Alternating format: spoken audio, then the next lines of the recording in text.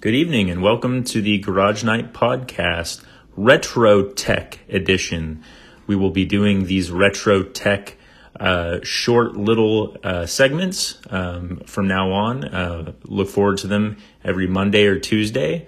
And we will feature some interesting tech that is no longer used in the auto industry, something that's creative or innovative, very interesting things in the days of old. So let's get started. So this week, I was stumbling through some old car literature, and I came across something very interesting. So in 1912, the U.S. Army was looking to replace their mule-driven load carriers.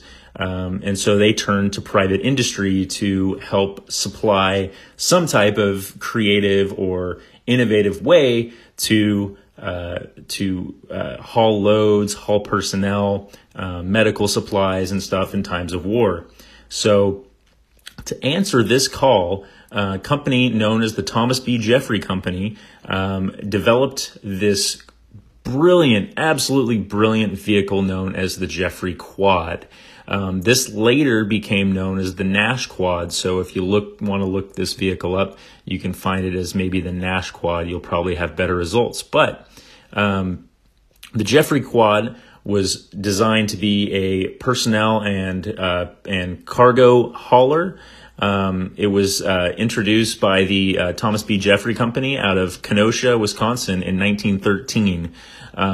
It was super innovative for the time. It was a four-wheel drive vehicle, which in 1913 was unheard of. It had four-wheel brakes, which today seems pretty standard and pretty obvious, but back then that was pretty impressive. Generally, brakes were either just in the rear or sometimes in the front, but typically in the rear. And so this was extremely impressive for the time, and it had an engine in it that was called the Buda 312. It was an inline six, and it made 52 horsepower at 1800 RPM, which is great if you're crawling over rocks and going through muddy slopes, which is exactly what this was designed to do. The most interesting thing about this vehicle was it had a four-wheel steering system. In 1913, it had four-wheel steering. Pretty amazing. So what it would do, if you've ever looked at any of the old Honda Preludes or some of the Chevy Suburbans in the 2000s, they had this. But it would, at low speeds, which this was only a low-speed vehicle, it would turn the wheels opposite of one another.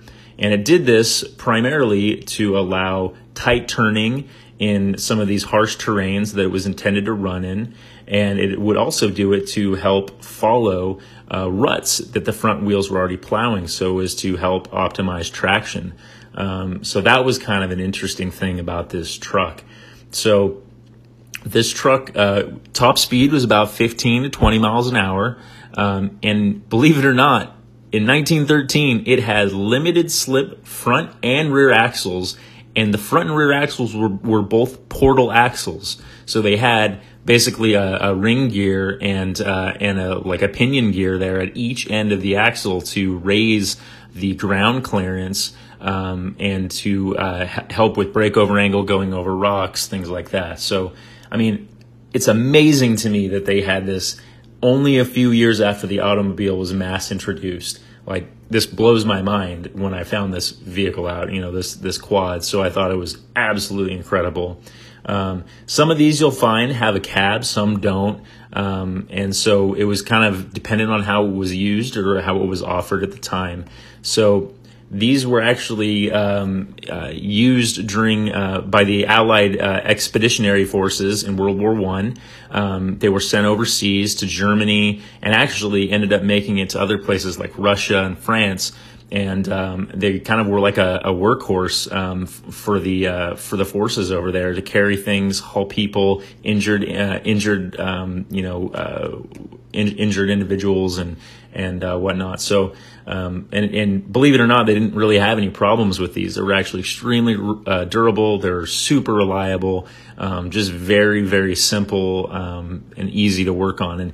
And the design actually didn't change I think up until 1928, it looks like. So. In 1913 was when this was introduced, and in 1916, the Nash Company bought the Thomas B. Jeffrey Company, and then produced this further as the Nash Quad. So at the end of World War I, these vehicles were brought back and then used in projects like road construction, and used by the Department of Agriculture for just various projects because they were so versatile. And if you look them up, they're basically just a small little cab with a big old bed on the back. Very interesting, widely used in the war, and extremely capable off-roader. A lot of features, a lot of interesting, innovative things at the time that we still don't see in modern cars, and extremely capable. One of the things I saw that was absolutely blew my mind was if you look these vehicles up, they have very skinny, small, kind of narrow and tall tires. So they're really skinny, typical kind of tire of the age, but they were a steel wheel, which was kind of unique. Back then, a lot of wheels were wood, and wood and steel construction. These were steel wheels, and they had little grooves cut at the end near the rim where the bead of the wheel was, and that was so if you were stuck, you could tie a rope basically around the wheel and the tire through that little groove, and so that would give you added traction in areas where you might be slipping or you didn't have enough grip. And tire technology in those days was not nearly what it is today with lugs and whatnot. So most of the tires that you would see on off-road vehicles were the same ones you would see on the cars, cruising down dirt roads. So this was pretty creative way of basically adding lugs to your vehicle when you're going off-road. So really, really interesting stuff. Little bit military focused, but super creative, super innovative for the time.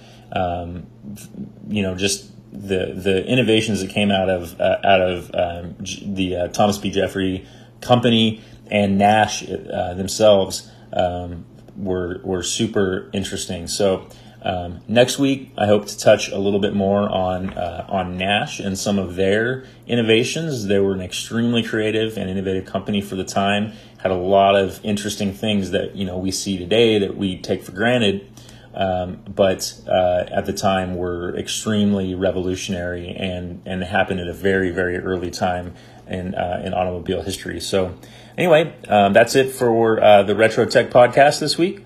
Part of Garage Night Podcast. Be sure to check out all of the other Tiny Dog podcasts, and have yourself a great day. Thank you.